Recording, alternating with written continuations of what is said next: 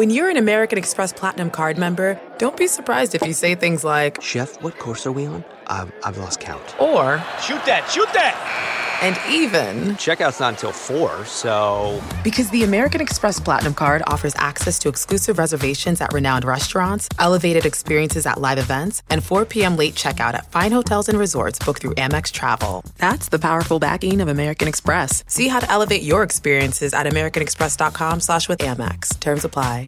Angie has made it easier than ever to connect with skilled professionals to get all your home projects done well. Whether it's routine maintenance, an emergency repair, or a dream project, Angie lets you browse homeowner reviews, compare quotes from multiple local pros, and even book a service instantly. So the next time you have a home project, just Angie that and start getting the most out of your home. Download the free Angie mobile app today or visit Angie.com. That's ANGI.com. Welcome to the Nerdist Podcast number 885. This episode brought to you by Squarespace. Whether you need a portfolio to showcase your work, a store to sell the products or services that you have to offer, or a blog just to share your thoughts and ideas and feelings, Squarespace gives you everything you need to make your next move into a reality. And not to mention with Squarespace's beautiful design templates and customizable features, you can create that website because it's simple, it's intuitive. You just add and arrange your content with the click of a mouse. It is that simple. Why can everything not be that simple? Start your free trial today at squarespace.com. Use the offer code NERDIST to get 10% off your first purchase. Hey, let's go to the Nerdist Community Court Board. These are happenings from you, the Nerdist community. I believe the events at nerdist.com email is still up and running. Katie handpicks a lot of these, and so that is where I believe she's getting these from. Mal's Pals is the maker of adorable animal-themed pins, cards, prints. There are dozens of hand-designed enamel pins to choose from. Adorable handmade greeting cards and prints. They make the perfect gift for any animal lover. So check them out at malspals.com. Those are with a Z, MALZPALZ.com. Also, LA Podfest is coming up soon. Tickets is a big podcast festival. Tickets are available now. It is October 6th through 8th, downtown Los Angeles. Nerdist Network has some great podcasts there, including The Jackie and Laurie Show, The Todd Glass Show, Cashing In with TJ Miller, plus a lot of other great shows that will also be there. You can find out more or buy tickets at lapodfest.com. This episode of the Nerdist Podcast is my friend Jim Jeffries. This is a threefer. He's been on for... Is that what a threefer is? Well, it's the third time he's been on. You know, I was just trying to mix up how I say that. Not everything that comes out of my mouth is accurate or good. Jim is promoting the Jim Jeffries Show, which is Tuesdays at 10:30 on Comedy Central. Full episodes available on cc.com. I think he got picked up for more episodes. Anyway, it's on now, and you should watch it. So Jim Jeffries... we didn't talk pinball this time. Jim is a massive pinball enthusiast.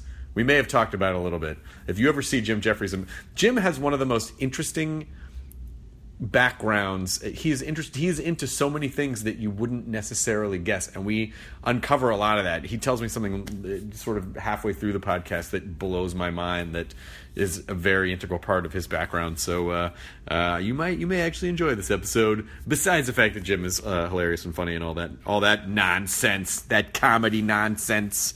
Get a real job, why don't you? This episode, I was being sarcastic. You guys know that, right? I was being a character of a guy telling a kid to get a real job. Anyway, some of these are complex. This podcast is also brought to you by A Game of Thrones Enhanced Editions, which are books available exclusively on iBooks. You should absolutely, if you're a fan of George R.R. Martin and Game of Thrones, which is currently airing, or if you're just reading the books, then you should look into getting a Game of Thrones Enhanced Editions on iBooks. It's an exclusive version of Game of Thrones that helps you keep track of the storylines and the characters in a really fun and really interactive way.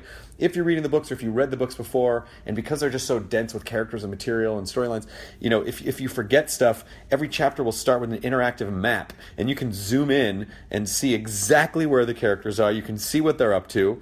You can click on a little crown in the text and a footnote pops up, so you will never need to consult the internet again for the Stark family tree, for example. It's all right there, just at the click of a little digital button. Whenever a new character is introduced or brought back after a while, their names appear in bold, and it tells you who they are and how they're related. These books have everything you could ever wish for: interactive maps, house histories, a sigil guide, author notes from George R.R. Martin, and amazing illustrations that bring Game of Thrones to life in a way that helps navigate everything and keep it all in your brain or organized in a fine fashion. Again, these books are available exclusively on iBooks. You can go to apple.co/Game of Thrones to check them out. They're not available in all countries, but they are probably available where you live. That's apple.co/Game of Thrones. I believe this will bring your Game of Thrones fandom to a new level. Here's the Nerds Podcast number 885 with Mr. Jim Jeffries. Katie, roll the thing. Now entering Nerdist.com.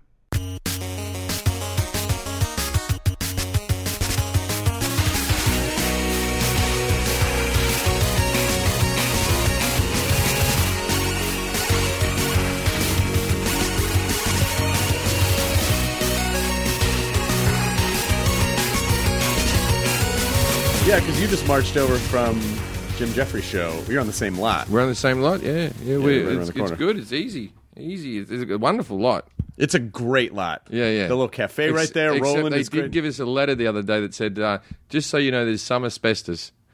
Oh, by the way, I mean, this lot's been here for 100 years. I'm surprised that in addition to asbestos, when they start digging that out, there's probably 1 million skeletons in the walls. Oh, yes. Yeah, yes. I can't believe that Lucille Ball didn't burn the place down with cigarettes. Yeah.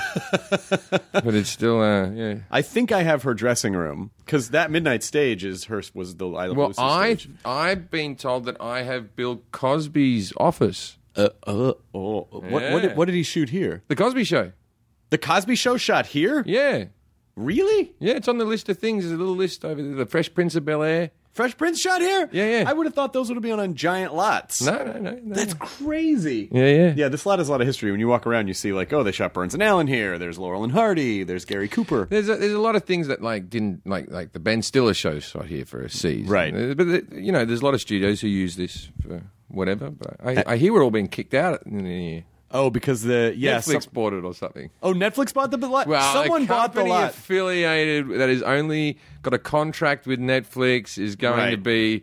So it's going to be all Netflix original programming. That's the rumor I've heard. Please don't quote me on that. No, because I did hear that... I mean, I do know that the lot was sold. Because for the longest time, this lot did a lot of... It had a lot of wayward shows like the Ben Stiller Show or a lot of MTV pilots or a lot of Comedy Central pilots. And then there was a lot of Disney Kids stuff here. So for periods of time, you'd see Disney Kids running around. Then RuPaul's Drag Race shoots over there. And then... RuPaul's Drag Race shoots here? Yeah. Oh, I love that show. I know. It's just right over there. Oh, I got to pop in. My ex, that's her favorite show. I got to bring her down because she RuPaul is like her favorite person on earth. Yeah. See, this goes back to the idea that you're friends with exes. Yeah. Because that's a very sweet thing to do. Yeah. So someone bought the lot, and I think they want to super modernize it and put in fancy offices. I mean, right now, I would describe this lot as vintage, but in a positive way. It's a cool vintagey lot. Yeah, and it's just nice to stroll around, and it doesn't feel too. You can walk anywhere on it, and there's no one questioning who you are and why you're there. But but what happens often is that high powers investors come in and ruin all of the charm of something and put in a lot of really fancy shit. It changed from the Hollywood studios to the Las Palmas Sunset. We're not even on Sunset. Not at all. No, I mean we're several block away. We're several blocks from Sunset. Yeah. Yeah. So if they called it the Las Palmas Santa Monica studio, that makes sense. What doesn't make sense is that just feels like a lateral move to me. Yeah, no, the Hollywood Studios was a great name. Hollywood Center Studios is a great name, and then just saying it's the Las Palmas Studios, okay. Well, it's not really. It's still a generic. It's like when Time Warner became Spectrum. Yeah, exactly. Why? What's the... I'd be on the Spectrum. You're on the Spectrum. Yeah. So you get the... I have Spectrum TV because of the Dodgers. That's the only reason I have it. Oh, you're a baseball fan? I love baseball, yeah. I didn't know that. Yeah, I got season tickets at the Dodgers. What? Yeah, you should come sometime. I would love to. Do you have fancy seats? You have fairly fancy. Like behind home plate, but about 5 rows back from the dugout club, which is the really fancy ones where you get... waiters and stuff. Well, I have to say that I look at the back of famous people's heads. You do? Okay, gotcha. Because there's a really you have to have a tremendous amount of fortitude to in the summer go down and sit where there's no overhang. Yeah, my one's in because the first sun is just beating down on the whole tent. That's why I got it. My one's the first bit of overhang. Yeah. Like, mine's the first row that's in the shade all the time. Yeah. So I was like, all right, brilliant. And you really have to imagine that I'm surprised the mortality rate is not a lot higher at baseball games because people are sitting in direct sunlight for several hours. Drinking beer and eating really salty foods. And being completely dehydrated, robbing their bodies of every ounce of moisture that they could ever need. Yeah, but we're still doing less than the players. they don't die. Well, it's not prescription beer. That's the difference. How has the Jim Jeffries show been going, It's by the all way? right, yeah. It's like we're rating okay. I think the network's happy, so that's that point. But from the actual joy of it all, my biggest fear was I'm not a good reader. And even when I'm talking to you now, I'm a pretty stunted sort of speech person, you know. You think so? Yeah, I'm a bit like, you know, like you can hear me thinking words to say next and stuff like that, right? So me reading a teleprompter was like my biggest fear. Right. And they gave me the show, and I didn't tell them I couldn't read or anything. So, like, I just kept that to myself, right? But I'm getting better at it. I'm getting better at it each week. And the weird thing is that you can take as many takes as you want. So it's all fine. It's not live. And it's also, I treat it like stand-up, like, because I do a lot of the writing on the show, so I sort of know the material pretty good by the time we're on screen. Right. You know, we're not like you, where you're doing it every day. Right. We're doing one a week.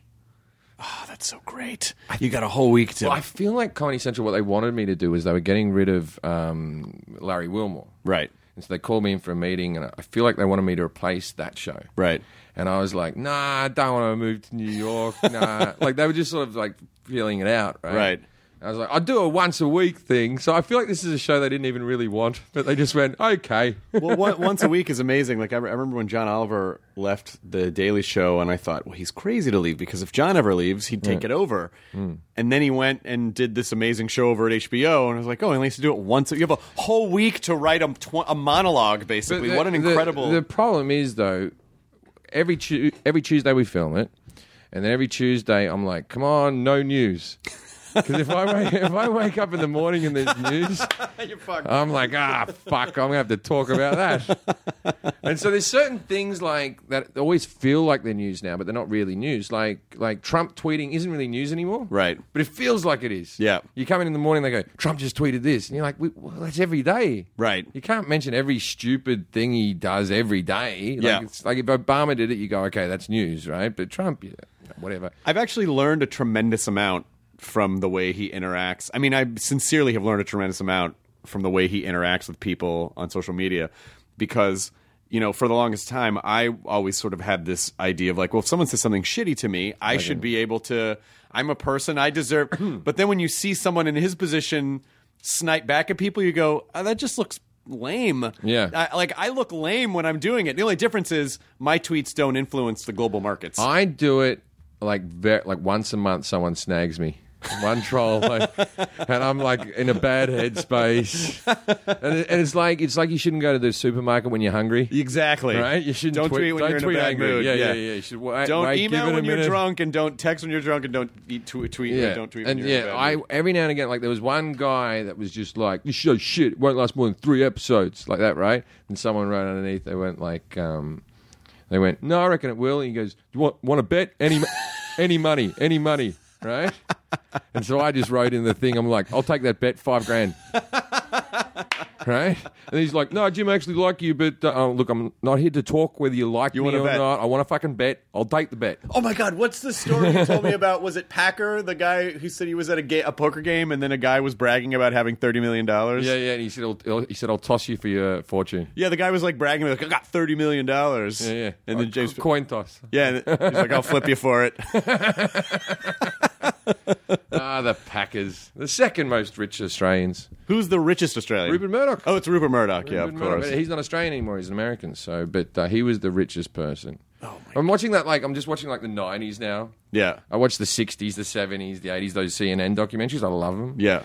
But the 60s was so good because it was like Bay of Pigs and assassinations. Martin Luther King then died, and then Kennedy's brother then got assassinated. And there's all this stuff. It's like, and civil rights movement, shit was going. The Beatles, right? Shit was going down, right, in the 60s.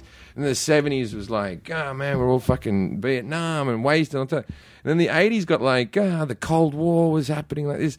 And now they're really trying to sell the 90s, and you really realize that not much went on. Like the Gulf War, okay, you can't compare that to Vietnam. No, and Clinton getting a blowjob. You know what I mean? Chain wallets. I feel like watching the 90s after all those specials is like watching all the behind the musics and then getting to the Goo Goo Dolls one. Yeah. Where you're like, oh, their big struggle was that he had a little bit of writer's block. Not that he couldn't go on stage because someone was blowing coke in his asshole. Well, the 90s they did the TV, because I always like the TV episode. They always start you off with a TV episode. And the 60s was like, it was the dawn of television, and and then the 70s was all that, and then even the 80s was like, who's that guy? The old fella now. Which one? The produced all the TV shows. What, Norman Lear? Norman Lear, right? It was all about Norman Lear and all the shit he did. And now it's like the 90s start off like this. Full House was very popular.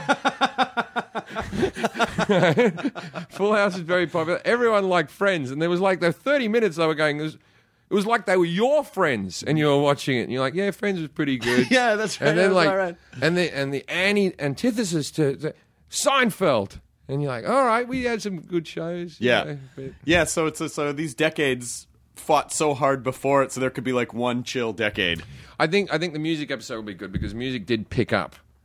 Because you can listen to anything from the 90s now and it can still seem pretty current. Right. It all went back to guitars, no saxophone and synthesizers and grunge. You can still listen to Nirvana, it sounds current. Well, and when you think about the 90s, though, internet. We get the internet in the 90s. Yeah, they've already done that. They've already started talking about, and then Silicon Valley and the internet. And then Steve Jobs was doing something. God, I was watching, I just saw a clip, and I really want to see the show. I'm from the Defiant ones. Yeah, I haven't seen it yet. People say it's very good. I saw the clip of Eminem talking about how he and Dr. Dre ended up working together, and it was just a fluke, and someone just gave Dre a CD of hit. And Eminem, and I'm saying this, and people are going to go, yeah, duh, everyone fucking knows that. But an incredible improviser. Yeah. Like a legitimately incredible, mind-blowing improviser. Yeah, he's one of those guys that doesn't even really like being famous. It's just that there's no way he couldn't have been. Right. Just too talented not to be famous. Yeah, and it was at, and I because obviously I don't have the musical skill set, so I put everything back to comedy, and I'm trying to draw the parallels between like, oh, what are the real standout, what's the real standout comedy thing, or what's going on now, or what state are we in now? It's we talk. Have you watched my show? You don't have to say yes. I've not watched it. Okay, I've watched clips of your show. I've not watched Brad Pitt's our weatherman. Yes. Right? Yes. Now, you're just talking about people just getting together by accident, right? So this is the thing with Brad Pitt, right? It turns out he's a big comedy fan, and he just asked to be on the show. Right? I hope you auditioned him. No, this is what happened. He asked to be on the show, and then my management were like this. My management were like, okay, why don't you talk about how he builds homes in like New Orleans and some political cause that he might be into? And I said, well, how about we just make him our weatherman? And they're like, we hate that. They're like, and we got the same management. We got the same management team, right? And so Alex was like, no, don't do that. Don't even pitch that to him. Right? So they were already blocking it before I got there. And so I ring up Brad and I'm like, I've got these ideas. He goes, I don't like them. I don't like that one either. I don't like that one. Okay. How about you could be our weatherman? Love it. Okay. And he came down once and did the weatherman, and we thought it'd be a one-off. And then he's like, so come back next week? And I'm like, yeah. That's fucking amazing. Yeah, he's been on 4 episodes. and he's so nice. And it's like, it's the only time that we put like a big trailer out. That's our one expense we have. Trailer. Yeah, you do want to put that expense. Yeah, we give him a trailer. It's probably the best trailer of any weatherman in the modern world. Well, now it's like, so I'm friends with Russell Crowe, so I ring him up. He texts me, and he goes, Brad Pitt, your weatherman? That's how I imagine he said it, right? And I said, yeah, and I was like, do you want to be the sports guy? And just talk about rugby? He's like, Oh, I'll think about it. So I'm still trying to get Russell Crowe to be my sports guy. I mean, you really, if all of your correspondents were like Oscar-winning performers, that would be absolutely incredible. Yeah, I'm just going to ask every famous person I've ever met. I feel like once you get those two, you can get anyone, right? You just keep asking. You know what's great about it is that no one ever asks them to do shit like that. Yeah. Because everyone has this preconceived notion. Like, well, they're never going to do that. But I bet they're dying to do shit like that, where it's low stakes. They don't have to carry anything. They live down the road. They can just come in and fuck around and have fun. Yeah. But it's when Brad's on set, though, it's like funny because we do a rehearsal where the writers come in, and then the Brad Pitt bit gets filmed before a studio audience comes in, right? Because timing, he had to do it at a different hour or whatever, right? Anyway, when that happens, all of a sudden, all the writers' wives show up to work. That's really interesting. Yeah. Just by total coincidence. Just by total coincidence. I just want to see you where you're working, honey. Yeah. And every guy's like, oh, God, my sister's here as well. You know what a fan of Jim Jeffries I am. I have all of his records. Yeah. Doesn't put out records. And they're all overly laughing at his bits. I don't laugh at anything I do in rehearsal. Silence. Then all of a sudden, Brad's on there like, oh, they're chortling. When is that guy going to be done? No, that's Jim. He's the host of his show. It's his fucking show. But I think maybe you told me a story about how you were having a conversation with Brad Pitt, and he very sincerely said something like, oh, yeah, I'm kind of going through a breakup. And you go, yeah, I know. Everybody knows. And he just was unaware. Yeah, because he's very sweet. Yeah, he was unaware that everyone... When I first met him, we talked about, and I don't know too much I can say. I was going through a breakup, and we were just a couple of single dads. Yeah. It was very sweet. It was very sweet. Like, how's your kid? It was just like, it broke the ice very well. Well, that's one of the things that's great about podcasting is being able to talk to people and removing that whole layer of, because I think most people are very self-aware and probably get very uncomfortable when people come up and go, oh my God, I love you, you're the greatest. Like, you should feel weird about that. Yeah. You should never be cool with that. Yeah. And if you are, then you're probably a sociopath. Yeah, but you still get starstruck occasionally, I would imagine. Me? Yeah. Oh, I get starstruck all the time. Yeah. But I mean, I sat pushing it down. I was at dinner last night in Providence, in LA, the restaurant Providence, and Crispin Glover was sat next to me. Did you talk to him? I didn't. No, he seems like a weird guy. No, he's been on the pod. He is in a great way. Right. But it was a fine restaurant. I didn't want to bother him, but he was at the table right next to me. Hey, Crispin Glover! Yeah. And it's like you want to start thinking about movies he did do that aren't Back to the Future. Right. Because you don't want to go Back to the Future, so you think, go through the catalogue of Hot Tub Time Machine, big fan. There you go. Or Willard. Yeah. But I think, but what I'm saying is that if you are a celebrity and you don't feel weird about having people come up and shower you with, then. Oh, you're saying from the other end? From the other end, it's weird. Yes. No, I get weird. You should never really get used to that. I don't think. Yeah, I think people who want to be famous, like Instagram models and stuff like that, I think they enjoy it. Yes, because fame is their motivation. And it's a currency. Yeah, the fame is their motivation, not the thing that makes you famous. Right. And the thing that we're famous for is comedy, and that's the love, not the fame. Right. You know what I mean? So I get used to it a lot more after a gig. If you're in a bar straight after a gig, I get used to it. But I've still never been used to it in a shopping mall. Someone coming up to me. Hey, well, it's going to happen a lot more now. My dad's just got the onsets of like early dementia, right? No. Just very, very, very early, very, very early, right? So it's not tragic yet, right? But there was the one weird thing because in Australia I do big like rooms, and I was walking on the street and some guy came up and went, "You're a legend, mate. Can I have a photo with you?" And my dad took the photo. My dad turned to the bloke and went, "Why do you want a photo with him?" Like my dad couldn't, his brain couldn't. Oh, that's so sad. And then afterwards, he's like, "Why does that guy want a photo with you? That's weird." Oh, was he just did he not? He just forgot that I was famous. Right. You know what I mean? Like, yeah.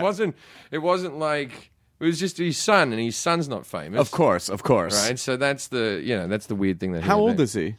76. He's 76 years old. Yeah, but it's very... he won't start to have real problems until into his 80s. Oh, okay. Gotcha. So, and to be honest with you, he wasn't remembering a lot of shit in his 40s. You know what I mean? Like, right. My dad was always a forgetful fella. So, yeah. He might have had this for years and no one noticed. Yeah, I don't know. I know my dad died when he was 72, but in the last few years of his life, he would repeat things and he would forget. He didn't really have a short-term memory retention, even though he could tell you stuff from 30 years ago. Right. And I was wondering, like, is this a precursor? I don't really know what the first stages are. Well, I think the way they test, I'm sure there's a scan of some kind, but the way they tested my dad is they ask you a lot of simple questions, and you have to get like 70% of it right. But honestly, because you're a busy guy and I'm a busy guy, if someone sat us down and asked us 100 really simple questions, because our brains are in so many different directions, don't you think we would? Yeah, but these are pretty simple. What day of the week is it? Oh, gotcha. I have to think about that sometimes. Though. Like today is Thursday. It is Thursday, yes. Okay, so that's 0 for 1. And what are the name of your grandchildren? Okay. And my dad went, there's Sam and there's the blonde one. Oh, okay. And what's that one? So it was simple questions like that. Gotcha. But I sometimes forget the order of the months or the order of the seasons. Right. The months I always get. The seasons, I'm like, what's the one after summer? Well, like it's one of the milder temperatures. It's either autumn or spring. Well, your brain has a finite amount of capacity. Yeah. And so when you get caught up all day doing all the things that you were doing to essentially power your life, I feel like your brain just kind of like finds little bits of RAM wherever it can, so it scoops out things like that. It's like, autumn, we don't need that right now. It's spring. I studied music at university. I used to be able to notate, without even hearing something, a manuscript of music and know exactly what it would sound like just from looking at it or writing it, right? And the other day, I couldn't read music. Your brain didn't need it anymore. I haven't done it in like 15 years. Yeah. And I don't know. Fuck. But I bet if you started practicing... I think I could probably get it down again in about 4 hours. It would come if back. I just really sat there and just fucking for 4 hours. It would really come back. But I couldn't just read it just naturally like words. Do you think you're going to write about it? Are you going to write about what's going on with your dad, do you think? Yeah, as I see more what's going on. My mother's just got Parkinson's. Now, that's funny because... because my mother's she's always ill. She's always been ill. So when she says she has Parkinson's, everyone just went, huh, all right. Because she's always got an ailment. Right. And so when she was very young, she had polio, which is very bad. Oh, my God. Right? So she lived through that. And I think because she had polio as a kid and everyone came and visited her in the hospital and she couldn't walk for a year, that maybe she enjoys being sick now. Sure. Because people visit. And, sure. How are you doing? Right. And so my whole, like by the time she was my age, she had this back that was so bad. My back's bad, that I thought she was an invalid. Right? My mum can hardly move. Her back is so bad. She should be in a wheelchair, right? Anyway, then she got diabetes, and I haven't heard about the back in I haven't heard about the back in 30 years. So it's just one thing. Yeah, right? So she's had diabetes. Oh, my diabetes, my sugar levels. Oh, anyway, Parkinson's just come in. I haven't heard about diabetes. What's next? Yeah, what's next? Cancer's got to beat Parkinson's, right? I don't know, actually. If she gets like a tumor that's got like a week. It may be so. Then maybe it does, yeah. But at the moment, she's just like, oh, I've got Parkinson's. You've never heard anyone happier to have Parkinson's disease than my mother. She's over the moon about it. I ring her up and she's just like, how are you, Mum? Oh, my Parkinson's. Is Dad there? Oh, yes, I'll get him. Get it. It's hard to hold the phone with my Parkinson's. She does. But you haven't. I had a friend in Britain, I think it was Paul Bentley or Bentley, like the actor. Right. And he had, I'm not speaking out of term, he was a nice fellow, good comic, and he has Parkinson's so bad that he really shook, obvious that he had Parkinson's. So his stand-up routine was a lot about shaking a lot and having Parkinson's, as it would be. Right. But then what happened was they put him on this medication and he was as solid as a rock, and it fucked his whole stand. He said to me, he goes, I got to write a whole new set. Fucking this medication's working too well. Well, that is it, because things do have to happen to write about. Yeah, it's like if Brad Williams grew tall all of a sudden. He'd be like, Exactly. this screws me. God damn it! but there is something about it, because it. I feel like your journey as a comic is your sort of journey to get to know yourself and what your identity is, and you might shed a few identities along the way. But having to start with a whole new identity is a whole new series of fuck. Who am I? What do I had like? to deal with a lot not being broke. Early on in my career, my whole thing was I'm broke. I've got no fucking money. Now you can't do that. It would be not authentic. And it's always like I was in the dollar store and I was buying a thing, and you know what I mean, it was a funny story of the everyday man. And I now I don't really have that anymore. So I try to, and also I used to be a lot of stuff about my childhood, and that stuff runs out. Because your childhood's only so long. Right. I've told every story. And you can't, every special can't be about your childhood. Well, this is the weird thing, because then I started talking about my child's childhood, right? My son's childhood. And then people are like, he just talks about his son. And so I'm thinking about just stealing his childhood and just saying these are things that happened to me. Because then it seems more authentic or personal. Hey, you kid, go play with knives. Tell me about it.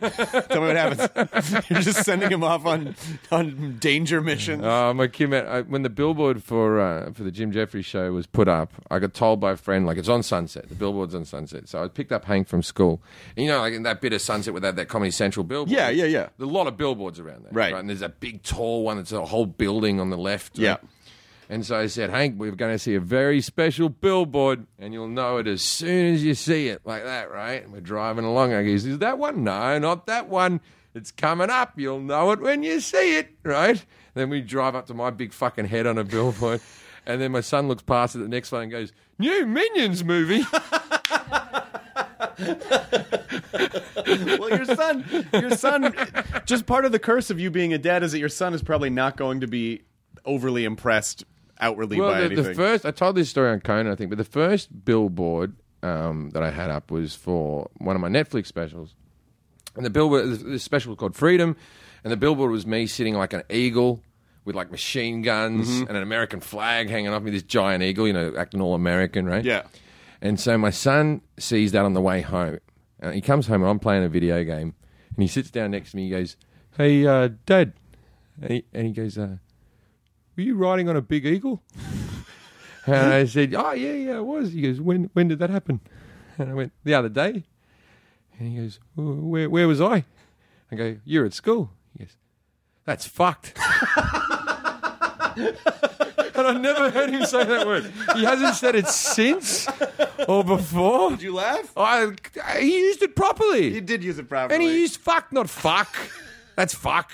Does he have an accent? Does he have your accent? He has an American. He has an American accent. How are you going to prevent, from someone who grew up without a lot of means and resources? How are you going to ensure that your kid's not going to be there's no way. Spoiled asshole? There's no way. There's no way. I'll tell you what happened, right?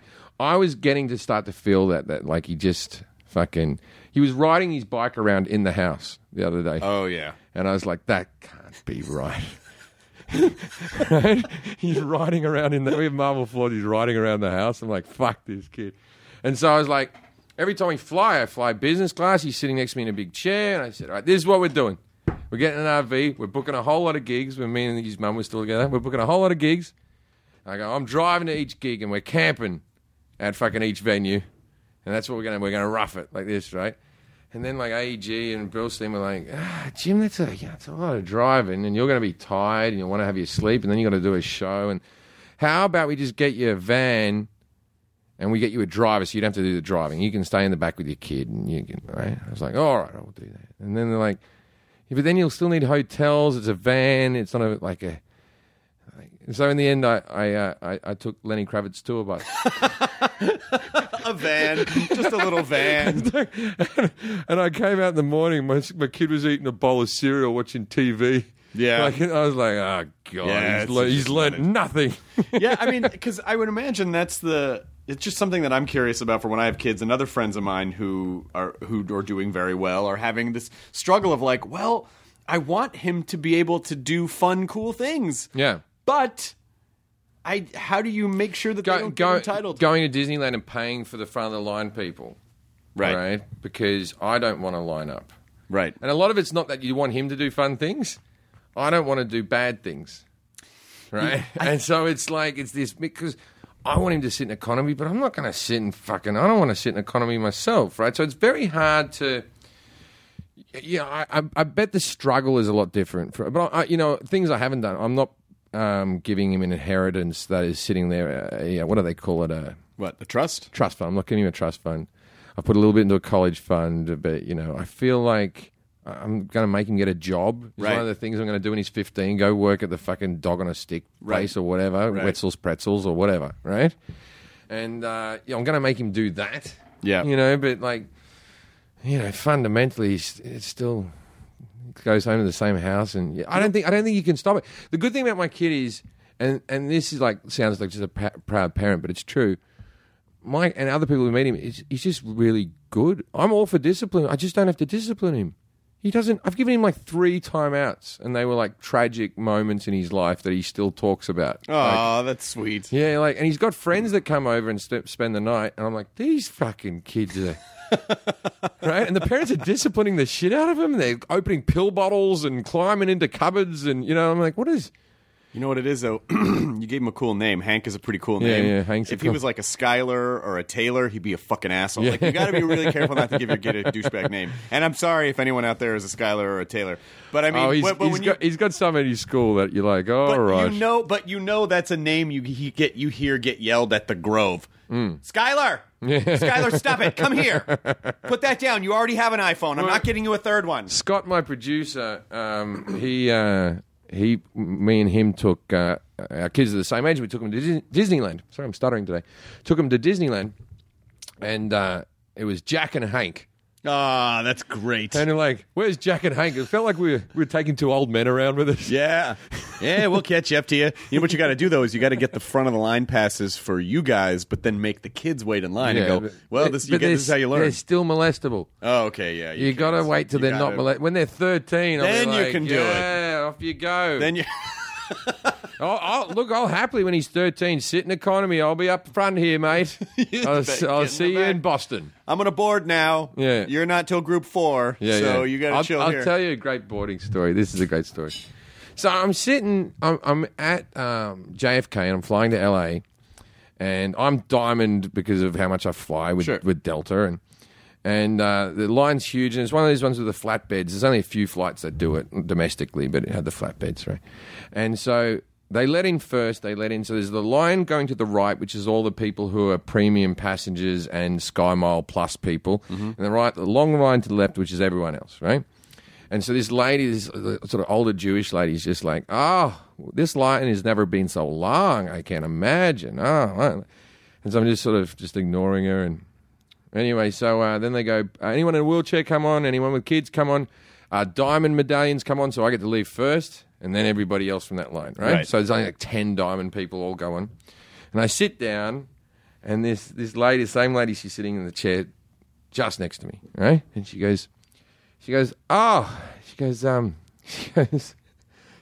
how did you become diamond? I've never met anyone who's diamond before. You must travel a lot. Why do you travel so much? And I've opened up a magazine now. Like, I'm really not communicating at all, right? I'm like, I work in entertainment, right? And then she goes, what do you do in entertainment? And I said, it's a question you never want to answer. I'm a comedian. And then she goes, I work in entertainment as well. And I said, oh, yeah, what do you do? And she goes, I cast all of Martin Scorsese's films. Oh, and then you get very interested. I put the magazine down. And all of a sudden I'm like, oh, well. Let me tell you about diamond status. I'm allowed to take one companion with me. What are you doing? Anyway, I chatted to her. She's a very nice lady. I chatted to her we talked about Martin Scorsese films, and I talked for 5 hours. Afterwards, I get off the plane, and I ring Alex, our manager, and I go, Alex, I just sit next to the lady who does fucking Martin Scorsese's films. And he goes, I know her. I'll ring her up right now. And he fucking rings her up, and he goes, she loves you. She thinks you're the most charming young man she's ever met. She thinks you're a delight. And I'm like, he goes, what we'll do is we'll get her to come to one of your gigs, right? And I'm like, all right, brilliant. And they do you want to come to a gig? And she goes, I'd love to. And then she rings back 10 minutes. I just watched one of the clips. No, thank you. Oh, no! So close. So after all that good work, it turned out I was still a dirtbag anyway. And Do you have a clean set? I might. I haven't told that story in years. I'm doing Colbert. I might tell that story on Colbert. It's a good story. It's right? a great story. Yeah, I'll tell. Yeah. And also, it could give her a little bit of a wake-up call, like, oh, he's okay after all. Yeah, I think that would be a good story. Do I have a clean set? Do you have a clean set? No, I don't believe in doing stand-up comedy on television. I only believe in doing it on specials. You can do a special on television. I just mean, like, for corporate gigs and stuff. Oh, no. One time when I first got here, Comedy Central was interested in me like 8 years ago, and I'd just come from Britain, and they went, maybe you can get a half hour. Can you do a clean half hour? And they go, and like my new management were like, this is the only hookup we've got, right? And I'm like, all right, yeah, I can do it. And I was terrible. Did you edit your set, or did you have to write new stuff? I took out the swear words, and it didn't flow. It's like, no, I'm nothing without it, evidently. I didn't know. And also for corporate sets, what is this fucking... Who wants to do a corporate set? Every time I do like a charity gig, I feel weird. Oh, yeah. You know, fucking... And then that's when I shot all over the back of the... Yeah. Anyway, we're here for the kids. Yeah, exactly. It's like... Give generously. Well, they always ask me at like my kid's school to do like a set. And I'm like, no, I'm not. By the way, you don't want to go up in front of other parents and I have to hang out with the other parents. And, yeah.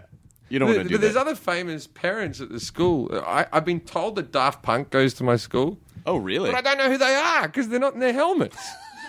There's not like a kid with a tiny little helmet on. Like, oh, there he is. He looks like the Big Pen guy. Yeah, I keep on looking like, who's Daft Punk? Did you ever tell, would you, you don't have to, this story about, because there were so many insane people at that party. Oh, I tell that on stage. Oh, you do? Yeah, that's going to be in my next stand-up special. Oh, that's so It's great. a 20-something minute story. It's a very, very long story about me going to perform at Mariah Carey's party. Yeah. Yeah, no, I can't tell it right now. Don't tell it now because you're doing it for your special. I'm going to do it on a special. But as a teaser... I told an abridged version on Kimmel, which was like a 4-minute version of it. But the whole thing is... and also, the story that I tell on stage isn't as extreme as what actually happened. There's things I left out that I just don't want to be blacklisted from the entertainment business. So there's things I haven't said, you know. Yeah. But yeah, it was pretty extreme. The long and short of it is you were performing at Mariah Carey's birthday party, and there were a lot of famous people there, and weird shit happened. And so people, when you tell that on stage, I am excited to see you tell the 20-minute the weird thing is, because the end of the story ends with me talking to Al Pacino for like 5 minutes of the thing, right? So there's a 5-minute Al Pacino impersonation, and I'm not an impersonator, but I think with impersonations, I was just doing the gist of it. Yeah. And now I can do it. Just over time, I've just gotten it. I'm not going to do it now because I don't think it's the voice. I think it's the face and all that type of stuff. Right. But he's exactly what you want him to be. Exactly. I wrote on an AFI tribute to him maybe 10 or 11 years ago. Jeremy Piven was hosting, and Blaine Capatch and I went and basically would write jokes for him as he would come off stage, as shit would happen. We'd write jokes and give him jokes. And they were honoring Al Pacino. And it was so strange just sort of being there backstage, just as I was invisible, but I was watching this whole thing unfold, and he was just like talking to these other, like the most, like the Charlize Therons of the world. He was like, I don't know. I mean, they said, show up and, they want to give me an award, and I don't know. Why should I get an award? Like, he was even at that point in his career seemed to still not really understand why someone would want to give him an award. Yeah. He actually said hoo-ha in front of me. like when I do it in the impersonation, I think people think I'm making that up. He actually said, he said to me, he goes, oh, I like what you do. Oh, you tell stories. Nobody tells stories anymore. You tell a story. I'm very much enjoying this tale. And then you get distracted, and I think, oh, no. I'll never hear the end of the story. But then you come back to the story, and I'm like, hoo-ha, you remembered the whole time. That's exactly what he said to me. Was your mouth agape? How is this my life? Because that was the weird thing, because that's a little stand-up trick. And Billy Connolly used to do that very well. Billy Connolly used to tell a story, and then 15 minutes later, he'd finish the story, and you go off on this tangent forever, and you think, I'll never remember And I always thought, oh, he's forgotten. And I used to fall for it, and I do that now. It's just, You bring it back around. Bring it back, but of course you haven't forgotten. You know exactly where you are in the story. It's just a trick. But that's what's so great is that when you do bring it back around, people are like, it's kind of the ta-da moment. People are like, oh, he remembered. Yeah, and all you have to bring it back is, well, anyway, so the cop was standing there, right? As soon as you do that, everyone's happy again. How often are you performing now? I'm going away this week. I'm doing Santa Rosa and San Jose, and I just did Vegas. I'm doing that maybe 2 weekends a month. Oh, that's great. On top of the show, you know. That's fantastic. But it's tricky because we do a lot of the writing on Friday and Monday, so it's like, you know, I want to be back on time or whatever. And I hate missing Fridays for that very reason. Right. Do you perform locally at all? Not at the moment. It's like being a single dad and having the show and also doing other gigs. My time's pretty taken up. Right. You know? And yeah, I would, but it's just I haven't had the availability of late. I don't understand the guys who get up every fucking night in town. It's Yeah. like, what are you looking for? You know what I mean? Like you're on the road as well. And it's like, it's this weird thing when people go, hey, come down to my show. It's a great room. You know what's a great room? A 3,000-seat theater I did on the weekend. That's a great room. Yeah. And now you want me to come to a pub and, like, nothing against it. Right. Ground Roots Comedy, love it, right? Right. But then it's like, it's a great place to try out new stuff. No. Once again, the 3,000-seater, way better. They're way more forgiving. They already like me. Coming in, they paid money and got in their cars. And guess and put what? Up The 3,000 people in Kansas, there's no executive from Comedy Central in the audience by accident. You know, it really is. I mean, like, it is a tremendous feat to be able to convince people to put on pants, separate themselves from money that they have worked hard for. Yeah. Get in their cars, go park, deal with other people, sit down in a seat and focus on it. That is a tremendous feat to get even one person to do that. Yes. Yeah. I mean, 3,000 people. Yeah, no. It's the biggest gig I've ever done was I did the Perth tennis arena. That was 11,000 or something like that. Damn. And when you get into that one, like we've done those big oddball shows together where it's like 20,000 people. But it is that weird thing where people heckle at that stage and you're like, don't care. You can yell out whatever you want. I'm not talking to you. No one. You know. What I found with the dynamics of that was interesting, I thought was interesting, is that when you're in a club or even, I think up to 3,000, I think 3,000 is like the max before it gets uncontrollable. Well, 5,000 with a roof feels the same as 30,000 without a roof. Got it. Yeah, that makes sense. Yeah. But what I noticed when we did the Oddball, because I think those shows were 15 to 22,000 people or something, is that whereas in a club you might have like a person over here who's a heckler, or a person over here who's not into it, or a person over there who's a bigger laugher. But in an amphitheater, that becomes sections. It's like this section is a heckler. This section is a good laugher. This section's not into it. Yeah, it's also that weird thing with those oddball shows is there's fans of certain people who are tolerating everyone else. Yeah, they're tolerating everyone. They've just come to see one or two acts. Yeah. Like we did the ones with Dave Chappelle. Were you on that one? I was one of the four I didn't do. I did the Dave Chappelle and the Fly the Conchords ones, and they couldn't be two different audiences more.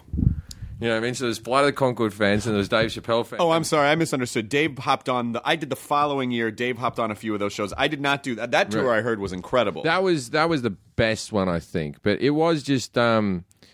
like when I went out, it was like if there was 20,000 people, there was 1,000 people who really liked me. Right, right. We were really excited. Okay, and when you get that 1,000 people standing ovation from the 20,000, are they in all different places? Yeah, it's just very weird. Like everyone's not committing to this.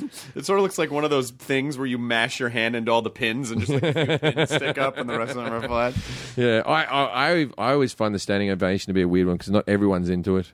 But some people just do it because they're like, yeah. And then the one, at at the end, the standing ovation at the end, I don't count that one because everyone's getting up to leave anyway. Oh, that's true. And it's like, you got a standing O at the end. I'm like, well, everyone's just leaving. They just did like a 2-hour show. But it'd be weird if you got a standing ovation in the middle of the show, though. Yeah, that's never happened. That'd be too weird. That's never happened. I want one of those now. Has anyone hit you in the face recently on stage? Not recently. I've had 2 proper attacks, and I've had another 3 attacks that were that were fought, that were actually beaten before they got to me, were tackled on stage. Oh my God. And now, one attack was on stage, which was on film, was the Manchester Comedy Store, which everyone's seen on YouTube, or you might have seen on YouTube. And then another one was just, I was in like Nottingham, and I finished the gig just in a comedy club, and a guy just came up after behind me and smashed my head into a table, fractured my skull. Just didn't like the show. Waited his time. I hadn't talked to him. I still couldn't tell you what the guy looked like. I woke up in an ambulance. Oh my God. And I just bang into the table and just boom. And actually, I didn't wake up. I woke up on a gurney, being taken to an ambulance, and just with a bachelorette party of fucking Northern English chicks with bunny ears on, going, "That guy was a fucking asshole." Like, it was a weird, like, is this heaven? Did he get arrested or? I think what happened was, I think the security gave him a kicking, and but then I got a $10,000 from the British government for a victim of crime. Now, this is the thing: you can talk about socialised healthcare or whatever. I wasn't a British citizen. Jim Jeffries isn't my real name. I went in, I've got a stage name. Jeffrey James Nugent is my real name. Okay. Jeffrey James, Jim Jeffries, whatever. Yeah. Sure. I went into the hospital as Jim Jeffries. No one ever checked my identification. I was in there for 5 days, and then I just walked out at the end. And someone handed you a check. Yeah, and then someone handed me a check for $10,000. Yeah. That's not bad. And I was just basically a tourist living there. Why did you change your name? Well, I had a promising musical theatre career at one stage, an opera singing career. What? Yeah, this amount of time in my life. Oh my God. And so I studied musical theatre at university, and then in my summer job outside of school was I went and sang for the Australian Opera for 2 operas, right? Just in the chorus, right? And so that was my summer job, was being an opera singer, right? And so I wanted to be this dirty comedian or whatever like that, and I thought, Jeffrey Nugent could be the name of that guy if that career takes off. So you have the 2 separate. I walked on stage the first time, and it's Jeffrey with a G, G-O-F-F-R-E-Y, and Nugent, N-U-G-E-N-T, right? And I walked on, and the first open mic spot I did, someone said, "Please welcome Godfrey Nugent." And I thought, that's not even close. Godfrey Nugent. And so I'm like, we have to fix this, right? And so Nugent, I never even heard of Ted Nugent. Like, it wasn't a very well-known name is this still working? Yeah. It wasn't a very well-known name in Australia. So I was like, all right, so my name's Jeffrey James, and I thought I'll change to Jeffrey James will be my name. And then I thought, no, Jim Jeffries sounds better than Jeffrey James. It does sound good. Yeah, it sounds better. It has a nice flow to it. Doesn't sound made up. Doesn't sound made up. Overrated. And it's almost 2 first names, but not 2 first names. Yeah. And so, Jeffrey James was 2 first names, and that always sounds stupid. Do you ever sing anymore? Well, this is the whole thing. I got nodules on my vocal cords, and I had to have surgery. And the surgery's a lot better now. This is 20 years ago, and the surgery used to mean, now they do it with lasers, and you can talk like in 2 days. Mm-hmm. You used to get it done, scraped off with a scalpel, and maybe they worked, maybe they didn't. Like Julie Andrews didn't work, and she could never sing again. Right? And so I wasn't allowed to talk for months. And I had to move back in with my parents because I couldn't have a job or anything like that. And I was just sitting there with a notepad. Just, oh, man. Fucking, you know what I mean? And then I was watching a shitload of stand-up specials. And I started thinking, I'd like to be a stand-up comedian. And then I thought, if I can't sing, I'll do that. I was just plotting my life. I had a lot of time on my hands to think. So it was almost the best thing that happened to you. Yeah, and then I actually got nodules again. Because from yelling or smoking or drugs or drinking or whatever the stuff gives it to you, just wearing your voice out. And so I can still sing in tune, but, you wouldn't think I'm a great singer now. But I was a promising singer. I was on scholarship at university. Holy shit. And all that happened was I sang in a school musical, and then there was like people like, you have to go to this college and do this and learn how to sing, and you know what I mean? And so, like, straight out of school, I went and auditioned for a course that 3,000 people auditioned for, and they give 20 spots to. And it's the same course that Hugh Jackman did. And he's all singing, dancing. Yeah. You know what I mean? And it was like going to Fame, like the TV movie, show. yeah. Mm-hmm. It was exactly like that. It was just girls just in leotards limbering up all the time. And I used to have, like, a lesson, like, one a week that would be, like, you have to do an hour of tap. Oh, my God. All this shit. And you only had to pass those subjects. My main jam was singing, and I did a bit of acting. And, what happened to me was because I was 6 foot tall and slim at the time or whatever, I was a tenor. They're always the romantic leads and everything. So they'd make me the romantic lead in all the productions at the university, right? And all the sort of fat sort of people were always the comedy relief or whatever. And I was the romantic lead, and I was getting heaps of laughs by accident. Just, you know what I mean? That's what I remember thinking. I'm just funny to people. You know what I mean? Like I got a weird head or something to me. I don't know. You know what I mean? So I started thinking, I might do musical theatre, but I'll do comedy parts, just comedy. So I had a healthy interest in comedy then, you know. And then you started doing stand-up. Yeah, I just started doing stand-up, and I didn't finish my course at university. I got an offer from a guy called Gary who was a pretty popular comic in Australia, had been on TV, and he was going to play all the gold mining towns.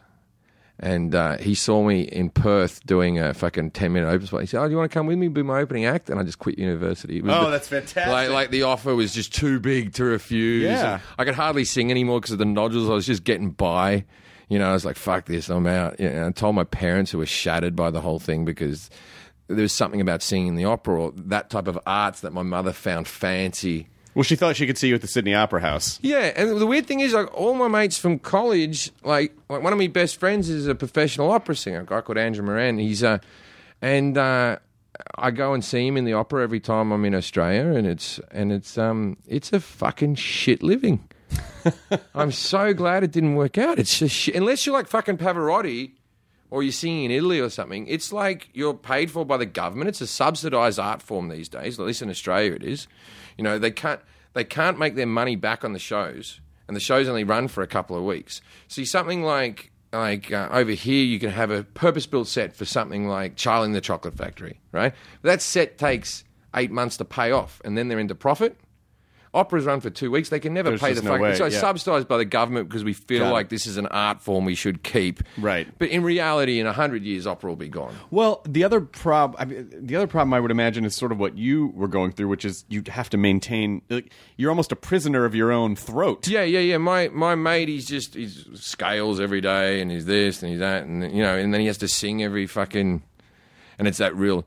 Here we are, that type of thing, you know, where they have to speak like this, you know, and he does all that stuff all day, you know, that's a pain in the ass, you know. Or before shows, you can't really talk, I would imagine. Well, I used to when we did operas at university, because I did musical theatre and then I did opera as a second course. When we did operas, I didn't even know what I was saying. We meant to learn, like, do an hour of Italian and an hour of German every week and all that type of stuff, but I used to just go down to the library and rent like a CD of that opera and then just impersonate whatever fucking the diction that he said. Yeah. You know, that's the words, I guess. And then I go, is this a love song? All right, brilliant. That's all you need to know. Listen, I don't think ABBA knew what English words were when they had all the hit songs. Yeah. Oh, you know, ABBA's more popular in Australia than anywhere on earth. Still? Yep. They were number one in Australia before they were number one in Sweden. Is Dire Straits still like the most selling Australian band of all time? Maybe. That sounds like it would track. Sounds like it tracks. It was like that was the first CD to sell 1 million CDs. Got it. And so that was because it had that I want my... And that was the one that every douchebag... That was Brothers in Arms. Yeah, in 1985 went, Brothers in Arms. Just listen to the quality of the CD. Listen to it. And the video was really cool because they had like CG in it and no one else had that yet. Yeah. It was like they saw Max Headroom and then they sort of... I haven't brought up Max Headroom in years. You know what's funny is that... Wait, we'll talk about Max Headroom in a second, but just the idea that you watch the video for Money for Nothing by Dire Straits... And you go, wow, we've progressed so much in the past 32 years. And you look at Minecraft. You're like, it was just Minecraft. Minecraft's one I don't get. I see kids playing it. I don't understand the appeal of it. And there must be something about it. Do you like it? Have you played it? I've played it, and I know that I would be addicted to it, and so I don't play it. Because it is highly addictive, because it's just all about gathering resources and world building and seeing how the environment affects everything you're doing. And so it's kind of educational in a way? It's really educational, yeah. It's really educational. Hank might love it if he's not playing it. But he's not. 4's too young for that. Yeah? Oh, is he? Oh, 4? Yeah. Yeah, that's probably too far. Yeah, that's pretty too young. Yeah. Oh, so he's 4 and he said that's fucked? Yeah. That's fantastic. He said that at 3. For some reason, I thought that he was like 11. No, he said that at 3. Yeah, he said that's fucked. I'm so proud. But let's go back to Max Headroom for a second. Did you have a Max Headroom story? No, I just remember that being a thing. We watched Max Headroom, and his head clicked a bit, and Matt Frewer. Yeah, it was a guy in a mask, right? And we thought it was a video. You thought it was a video? Yeah. And they just had some wavy stuff in the background. Yeah. And they kind of just like edited it to go, da, da, da, da. Yeah. Yeah, that was all it was. How was that a thing? You know, that period of time had so many of that pop culture snapshot of that era had like Pee-wee's Big Adventure and Max Headroom and Alf and like just all these things that were so, Back to the Future. Yeah, Alf was a weird one. We just had Alf. Like, who pitched that? Or what was the one that was really bad is Small Wonder. Small Wonder, yeah. How does Small Wonder get by? Well, because it's for 10-year-olds. Was it? Yes. It was. I thought that was a proper show. No, it was like a sitcom for kids. Okay. It was I didn't know it was a sitcom for kids. You had Out of This World and Small Wonder, and so it was basically just a laugh track loaded with dad jokes. That's one thing Australia can't do. Australia has never made a good sitcom. Not one. And we try. Oh God, we try. We've never not one. Not one. I'll tell you one to watch. Hey Dad. If you can get a clip of Hey Dad. All right. Oh God. It was just kids like, Hey Dad, stop it, Dad. And it was the old principle of Mum's dead. Right. That's how everything starts in sitcom world. Because Full House was Mum's dead. Right. Oh yeah, of course. How are you all going to get along? How you going? Yeah. Brady exactly. Bunch. Mum's dead. Yeah. Always how. Different strokes. Mum's dead. Well, yeah, because it What are we going to do now? Maybe a sitcom called Mom's Dead is a good. Yeah. It's always kids sitcom. like Punky Brewster. Mom's dead. Yeah, you got to start with a dead mom because it instantly makes you laugh, doesn't it? Mom's dead. It instantly creates empathy for the lead characters. Like, well, how can you not care about these characters now because their mother is dead? Yeah. But still, somehow, through a plucky attitude they've gotten through, your mum's dead. What are we going to do now? And so that's what Hey Dad was. It was just a dad that lived like with his kids, and it ran for so long that the kids grew up, and then just other kids came into the house. You know when they do that in a sitcom, they try to freshen it up. Oh yeah, get a new young kid in. Yeah, because then it's just at a certain point, 2.5 men just becomes 3 men. Yeah. Unless, of course, the half is supposed to be the Charlie Sheen character, and that's the joke of it. Yeah, maybe that's the joke of it. Well, Hey Dad, the guy in the end, it turned out he was molesting some of the kids, so that was bad. Oh, not on the show. That would be a bad storyline. No, it was a bad storyline. Some of the kids that were meant to be his daughters, he was. Gotcha. He was no good. He wasn't not a good guy. Wasn't a good guy. Australia's got. There was another guy called Rolf Harris who was like. He used to sing children's songs, and he was beloved. And then it turned out he was off doing that as well. Oh, man, I had his albums and everything. There's a guy called Jimmy Savile, if you want to look this way. Oh, yeah. The Jim will fix it guy. Oh, yeah. Yeah, that is just a what happened with Jimmy nightmare. Savile was, I moved to Britain in 2000, right? And he hadn't been found out to be a pedophile. He got found out that they found out that he was a pedophile after he died. Oh, my God. Right, so he got away with it the whole time. Motherfucker. But Jimmy Savile, and he was like this had old sort of white hair, and he wore gold jewelry, he always had a cigar, and he was like, And I remember, like I said on stage a couple of times, I go, I'm just new to this country, but that guy's definitely a pedophile, right? I said on stage, and the amount of people who went, you shut the fuck up, I love Jimmy Savile, he's from my childhood, right? I called it. It needed an outsider's view, like like they just because they grew up with him, they couldn't see it. He's wrapped in red flags. Oh yeah, he was wearing a tracksuit. Yeah, there you go. You know what I mean? Like I'm like that guy's a pedophile. Come on, guys. Yeah, no, like put the picture up on the website. You'll all agree he looks like a pedophile. But there is something. Like, sometimes something will happen with me, and I'll refer to it as sarcastic psychic. Yeah, which is. Because when you're making a joke, you're usually just having a split-second gut reaction to something and just commenting on it. And you find a lot of the time, like a number of times, without really realizing what the mechanisms were in place, you called the situation because you were just, you just went, blah, and it just came out. And that was all of the unconscious stuff coming together and giving you the information to make that commentary. I'd agree with that. I dated a girl who I don't believe in intuition or mystical powers or something, but fucking hell, this chick could call anything. She'd wake up in the morning and she'd go, I have a bad feeling about today. Something bad's going to happen. And then something bad would happen. If she said that, I was freaking out the whole day. But then after that, after she does that 1 or 2 times, and then you really buy into it, and every time, sometimes you might look for things to connect the dots. And also, like if she came up to me and she said, "Oh, you've done something dodgy today, like you've texted a girl or something like that," and then probably I had. So the fact that she just called that day, I was like, "Oh man, intuition." Yeah, my wife's really intuitive about stuff that way, but I don't. A friend of mine. Is friends with a psychic, and she's like, but she told me all these things, and I go, yeah, someone could tell me my grandfather's middle name, and I'd be like, oh, all right, there's probably something. I don't, probably something to that. I don't agree with that. I think it'd be fun to believe that stuff. I've been to them because I enjoy the little thing. You're at a fair. I'll get me palm read. Right. Oh, tarot cards. Interesting. Yeah. Oh, the death card. Ooh. You know what I mean? It's like, I don't believe any of that rubbish.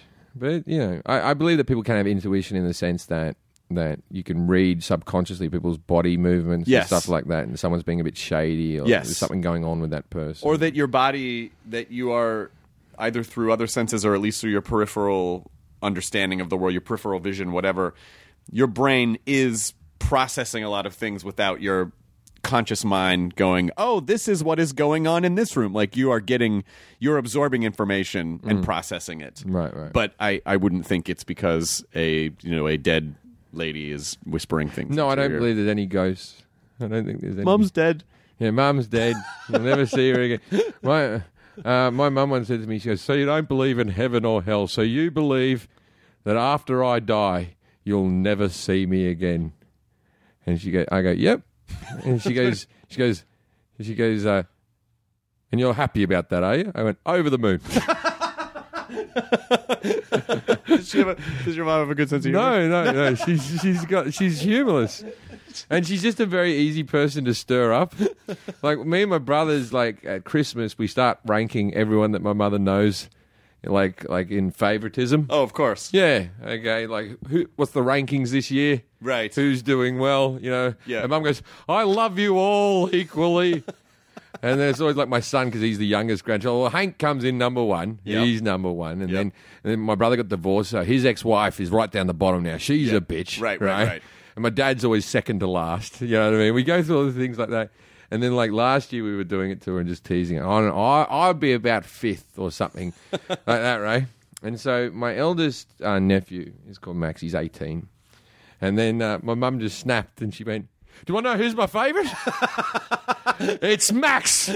It's always been Max. And Max just is like, oh, God. I'm the favourite. That's a lot of pressure. Well, it's really fun to... It's fun to harass... It's fun to give people shit who don't... Like, my wife is the sweetest woman in the world, but when she'll say things like... She'll say, like... I'll go, I hope I don't die today or something like that. And she'll go, if that happened, I would be destroyed. I would never be with anyone ever again. I suppose you would probably be with some whore, right? And I go, well, yeah, that's how you get over that. Like, I can't help but make those. The truth is, yes, I would be devastated forever. But of course you date again. But I have to make those jokes because I just get that reaction where she was like, that is so rude. And that makes me laugh so hard. What is the appropriate amount of time that you're meant to wait as well after that? I don't know. Mum's dead. Yeah, Mum's dead. Well, that's the thing, is because Patton Oswalt just got engaged, and some people are being a bit rude about it. And I think, what's the problem? Well, I don't think it's their place to say anything about it. You don't know what happened in that relationship. You don't know the relationship. You don't know the grieving process. And how dare you know how much he cried or how much he whatever. That really bugged me the other day. That's infuriating. It's like he's. The man deserves to be happy. If he has found someone that makes him happy, how long is he supposed to be under a veil of, utter misery and sadness? That makes you comfortable. That makes you feel okay. Yeah, fuck everyone. Like, those are the kind of things I hear where I just go, fuck everyone, Like, let the guy be happy. Yeah. Oh, hey, I really feel bad that your wife passed away, but I need you to be on my emotional time clock for what I feel is acceptable. Exactly. Yeah. No, I that made me very angry. I read that like 2 days ago. And he's such a nice fucking fella. Lovely. As well. Such a nice guy. I mean, one of the nicest and also most prolific comedy people in the history of comedy. Yeah. Well, So we're fans, Patton. yeah, I love you, Pat. And I am happy for you. I am happy for you. Congratulations, mate. Hope you're very happy. So what do you got to go because I heard you had an hour. You don't 1 o'clock out. I do this thing where I got to go write me show. You got to go write your program. You got to go write your stories. Oh yeah, one of the executives from Comedy Central has shown up today. Well, I really hope that we get to hang out more just socially because I have now 2 pinball machines in my house. What do you got? I have Addams Family. Yeah, and I great got machine. and I got The Walking Dead. I wanted a new one and a classic one. Yeah, I got 4, but I'm really just playing Medieval Madness all the time. Yeah. And I got the new Ghostbusters one, and it's very flashy. There's a lot of shit going on, but it's a little bit too much stuff. There's 2. Lydia loves Addams Family. I love The Walking Dead one, but I find the distance between the flippers is slightly too far on Addams Family, Right. and it's infuriating. And it's a wide body as well. It's very wide, and but the 2 that we really want to get are South Park and Twilight Zone. Yeah, South Park's a fun one. Twilight Zone's very good. I was thinking of getting one for The Office if we get another 10 episodes, and they're just bringing out a brand new Star Wars. Oh, shit. Not the new Star Wars movies, from like A New Hope Star Wars. Oh, incredible. Yeah, and it's got like a Death Star that you can shoot the ball into, and the Death Star explodes, and you got to get up to that thing. And When you come over, you see I have a Star Wars pachinko machine. oh, And it's like a brand new pachinko machine, so it has all these weird things happen because it's all Star Wars video playback, but there's Japanese writing on it, so I have no idea what's happening in the game. But it's really fun. right. So you got to come over. So what happens at pachinko? There's like little triggers, isn't it? Yeah, nothing really happens. You move this dial, and these balls start shooting and go down this vertical pinball. And this kind of vertical How big pinboard. is it? How big is it? I mean, it's a real big thing. that Okay. tall and that deep. And Yeah. would have been in an arcade? Would have it? Or? It would have been it would have been in a pachinko casino. Oh, I thought that's like China or Japan? Japan. I mean, maybe they have it in China too, but yeah, when we were there, Yeah, Japan's crazy for it. Pachinko casinos are really active, and they have to you can't win money directly from it. So the way to get around it is you win something to redeem for a little trinket prize, and you kind of walk around the corner outside the place, and you can redeem the trinket prize for money. Right. So it's like this weird loop. I was like, well, just fucking make it legal. Just get the money. What what you're doing. So there's a porn store that will sell the drink. Yeah, exactly. Yeah, that makes sense. But congratulations on your show. Thank you. Hopefully it stays around for a while. I'm sure it will. I'm the lead into your lead in. Yeah, Is that right? And Alex adores you. I go, I'm Jim Jeffries on the guy, and Alex goes, he's the best. He's just the best. I love that guy. Ask him about the time he got punched in the face on stage. Yeah, I like Alex too. He's the best. He's a stand-up guy. It's our manager, by the way. I've been with him since 2003. I don't think I've ever seen him get mad or douchey one time. He's just a problem solver. Yeah. He just figures out how to get shit done, and he will allow you to vent when you're venting, and he's a great sounding board. And with the exception of telling you not to have Brad Pitt be your weatherman, he usually is very intuitive and understands the business really well. Yeah, he's like, does he answer the phone like this to you? Chris Hardwick. Yes, he does. Jim Jeffries.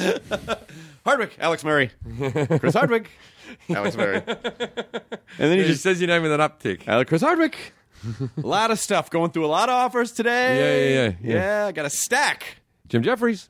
Got some news. Got some checks for you here as well. I should have him on the podcast sometime. I don't think he would like doing a podcast. I don't think he likes talking about himself, but he's been around. He was like a young music prodigy. Yeah, and then he moved to comedy. He moved to comedy. Yeah, he worked He's in got the a good. music He's got an interesting stable of comedians. He does. Yeah. Well, his early idea was to get really established guys like Louis Anderson and John Panette, and then young guys that he really Thought would happen. like Gaffigan, or me, or Todd Glass, and then he would sort of use the leverage from the famous guys to help kind of get the young guys in, and he's just. I don't know many of the young guys. I know it's like me, you, Gaffigan, Glass, James Davis, I think. James Davis, who's a Hood Adjacent TV show. Jonah Ray, I think. Jonah Ray, Nikki Glazer. Nikki Glazer as well. Yeah. So it's a good group. It's a good group of people, nice people. They're all good folk. Well, I'm sorry I haven't seen your show yet. It's just because my schedule sucks. Think about the Daily Show, but it's read a bit slower, and it's once a week. and it's once a week, and the accent's slightly different. That's what everyone goes, oh, your show's just a rip-off of the Today Tonight, like John Oliver. I'm going, yeah, that's from The Daily Show, and The Daily Show's from SNL to, you know. Yeah, I mean, if you just start going back. It's the difference with all these shows is the host and like little segments you do and stuff like that. But Yeah. quintessentially, a person behind a desk reading news is not reinventing the egg. But it's also as dumb. It's also about as dumb as going, oh, you're doing stand-up with a microphone, huh? Yeah, that's what this other guy does. Yeah, I know, but we say different things. Yeah, what I have found out is that Trump supporters hate if you even mention him. Yeah, I like your comedy, but what do you have to talk about Trump all the time? And you're like, well, not all the time, but he's in the news a lot, and we're a news show, so... One time on Talking Dead, a guest made a joke about Sarah Palin, and it literally lasted 2 seconds. I was like, oh, it's like Sarah Palin. The flood of... at me, fuck you, how dare you make the show political. I moved on really quickly. I just glossed over it. We didn't stay on it. Fuck you, you made the show political. I can't control what people say. Also, it was 4 seconds of your life. It's over. And they start calling me a sellout. Like, you sellout, you used to be good. And blah, blah. And how dare you get paid to do anything? And you're like, well, but my political leanings were always this way. But besides that, I try not to mention him every week. You're only a sellout if you have your very famous bit about gun control, and then I do an advert for guns, and then you do an advert for guns. That's selling out. It is violating your core belief system for gain. Well, in saying that, we're about to record a field piece in a few days for a later episode of me and Rob O'Neill shooting guns. And Rob O'Neill's the guy who shot Bin Laden. Uh-huh. Right? So I'm going to go to a shooting range. That's incredible. Yeah, and it's also because obviously he's a pro Second Amendment guy. And me and him have strangely become friends. He came to a party I was at, and he liked stand-up, whatever, and now it's just hanging out with fucking the guy who shot Bin Laden. It's a very interesting fella. But you know what's Do you remember when we were talking to Harry Styles and he walked away from us? That was hilarious. Yes. It was you and me and Jimmy Carr. Yeah. And Harry Styles was there, and it was right when Trump was starting to gain traction in the election. So we were talking about Trump. We were talking about the primary elections and what's going to happen, and Jeb and all this other stuff. And then Harry Styles realized, like, I don't need to be here right now. Yeah, and literally just walked away. My life doesn't need to know about the world. Thank you very much. Goodbye. And what was so funny about it is that it wasn't like a. It wasn't rude. It wasn't rude. It was like, I'm living on a different plane, fellas. Totally different plane. And I don't fault him at all. But you could just see his eyes glaze over, and he just like kind of put his head down and just walked away. And it's like, oh, he doesn't have to. Yeah, he's certainly. And we felt very old. Yeah. 100%. He was wearing like a red and white striped shirt, and that big, really thick stripe, open, had long hair. He looked like Michael Hutchins. Yeah, really looked like Michael Hutchins with the open shirt and the Yeah. The girl I've been dating, that hairless wet seal of a body. The girl I've been dating didn't know what NXS was, and she goes, "Well, no music comes out of Australia." I'm like, "We're not all." What the fuck? We're not all fucking NXS. Yeah, NXS. AC/DC. Yeah, there's been some. And so she went, "NXS. What type of a name's NXS?" I'm like, Men at Work? Kick was the biggest album of one year. It was the biggest album. I mean, every song on that album was a hit. It was a hit. Massive hit on MTV. They won all the Video Music Awards that year. They were massive. Devil Inside, I Need You Tonight. Suicide Blonde. Suicide Blonde was from X. Oh, it was from X, because that was written about Kylie. Yeah. Oh, was it? Yeah. That I did not know. Also, Kylie Minogue. And then Kylie wrote Better the Devil You Know about Michael. Oh, my God. I loved Michael Hutchins because the year... I loved NXS before Kick, when they had the album The Swing. Thieves. Listen Like Thieves and The Swing, and they're fucking phenomenal. They were just a great band. They're a great band. And the year he was the closest thing we had to like the guy from The Doors, Jim Morrison, was, in my opinion. But he wasn't. But Michael Hutchins wasn't annoying, and I find he Jim. wasn't annoying, and he had a much better voice. He had a great voice. Yeah, I think I find Jim Morrison to be Jim Morrison. The people annoying. who sort of think like, oh man, there's a Lizard King, and you're 22, mate. Yeah. I mean, fucking, like when he was behaving like that, he died at 27, but when he was behaving like that, he was just a fucking punk kid. It was just a lot of like, it's a dude at a frat party who just starts free associating words, and girls go, oh my God, he's so deep. Like, no. Liar, fire, liar. These words all rhyme. I do it all the time. Yeah, no time to wallow in the mire. Like, what the fuck are you talking about? Funeral prior? Fuck off. No one uses these words. Stop. Father, I want to kill you. Someone's just found a thesaurus. Yeah, that's all it is. But, and they're wearing like an artist shirt. Yeah. But Michael Hutchins that year when he won all those awards for Kick, he had these like kind of like dorky glasses on, and it just made me feel like, oh my God, he's kind of a dork. I fucking love him. Like, I related to him so much. We had the school that was near my school, our rival school, right? It was like, oh, they're a bunch of idiots, fucking morons, fucking like that. And they always had, In Excess comes from our school. And we were like, yeah. All right, give you Kurt that one. Pengelly and the Farris brothers all came from that school. Michael Hutchins didn't join the band last, but all the brothers in the band. But what you were saying before about the gun, about the guy who shot bin Laden, is that this idea, which is now a revolutionary idea in our modern society, that sometimes you can actually be friends with someone without agreeing with 100% of the things that they believe in. I've just remembered an In Excess story. What? This is a great story. I've never told it. Please. This is one of my favorite things. Okay. We might, maybe not. Anyway. So I was doing a gig in Sydney at the Enmore Theatre. It doesn't matter what theatre it was, but anyway. And I was doing a gig, and then backstage, Tim Farris, the guitarist from In Excess, wanted to come backstage. And I was like, fucking, yeah, I'd love to meet Tim Farris from In Excess. So I'm hanging out with him, and he has a brace on his hand. And it turned out while he was yachting, a bit of rope ripped his... Is that an index finger? Yeah. Ripped his index finger off, right? And so they tried to stitch it back on.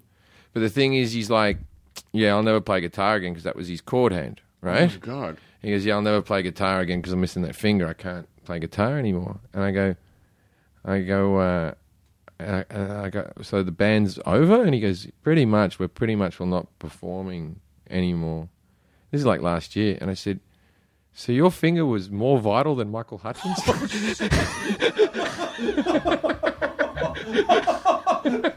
Did he have a response to that? Yeah, I think he laughed. I can't quite remember, but it was. I remember, like, I said it earnestly, like, wow, because they replaced the singer like 3 times. Right. I thought, that was the first TV show, like, making the band show, where people, like, before Pop Idol and all that. Yeah, they recast. In Excess recast on television the part of Michael Hutchins. Right. Oh my God, that's amazing. Yeah. That's something that I would have thought but not said out loud. Yeah, I was dumb. That would, yeah. But you know what? I feel like the pass that you get with a lot of people is that I don't think people feel like you're being a dick. I think they like, oh, he's really sincere. Like it's not. You're not attacking. Like there's a dickish way to say that, but there's a genuine there's like a boyish. There's just sort of a boyish. He's just a bit dumb. Curiosity and wonder to you that I think people are like, oh, he doesn't. Like it's a fair question. It's a fair question. Yeah. His finger was more vital. Well, please come back soon. Thanks for having me. And please come over to the house and pinball it up. Show me how to beat Addams Family. Yeah. All right, mate. Enjoy a burrito. Thanks, mate. Jim Jeffries Show is on. Is it Tuesdays? 10:30 Tuesdays. 10:30 Tuesdays on Comedy Central. Enjoy a burrito. Now leaving Nerdist.com. Enjoy your burrito. This episode of the Nerdist Podcast is brought to you by Dr. Katz, the audiophile. So if you're a fan of the cult classic comedy Dr. Katz, it is back with the original cast now as a free premium podcast at audible.com/Dr. Katz. 15 of comedy's biggest stars bare their souls on the couch with Hollywood's favorite shrink, Jonathan Katz, for 15 minutes. So if you're a fan of Dr. Katz, this is absolutely up your alley. Check it out. There's a new episode with Weird Al is there right now. Listen to Dr. Katz, the audio files, available exclusively now at audible.com/Dr. Katz. Welcome to Pura, the most pristine, safe, climate-stable city on Earth. A haven amidst the wreckage. Here, you're safe from heat domes, superstorms, water bandits in the outer lands. There's no crime in Pura. No murder, no suicide. And best of all, there's no cost to join us. In Pura, we promise to keep you safe. They killed her! You took everything! In a world that doesn't feel so safe anymore, we're waiting for you. Here, in Pura. The Last City is a new scripted audio drama from Wondery. Enjoy The Last City on the Wondery app or wherever you get your podcasts. You can binge all episodes of The Last City right now, ad-free on Wondery Plus. Get started with your free trial at Wondery.com/plus.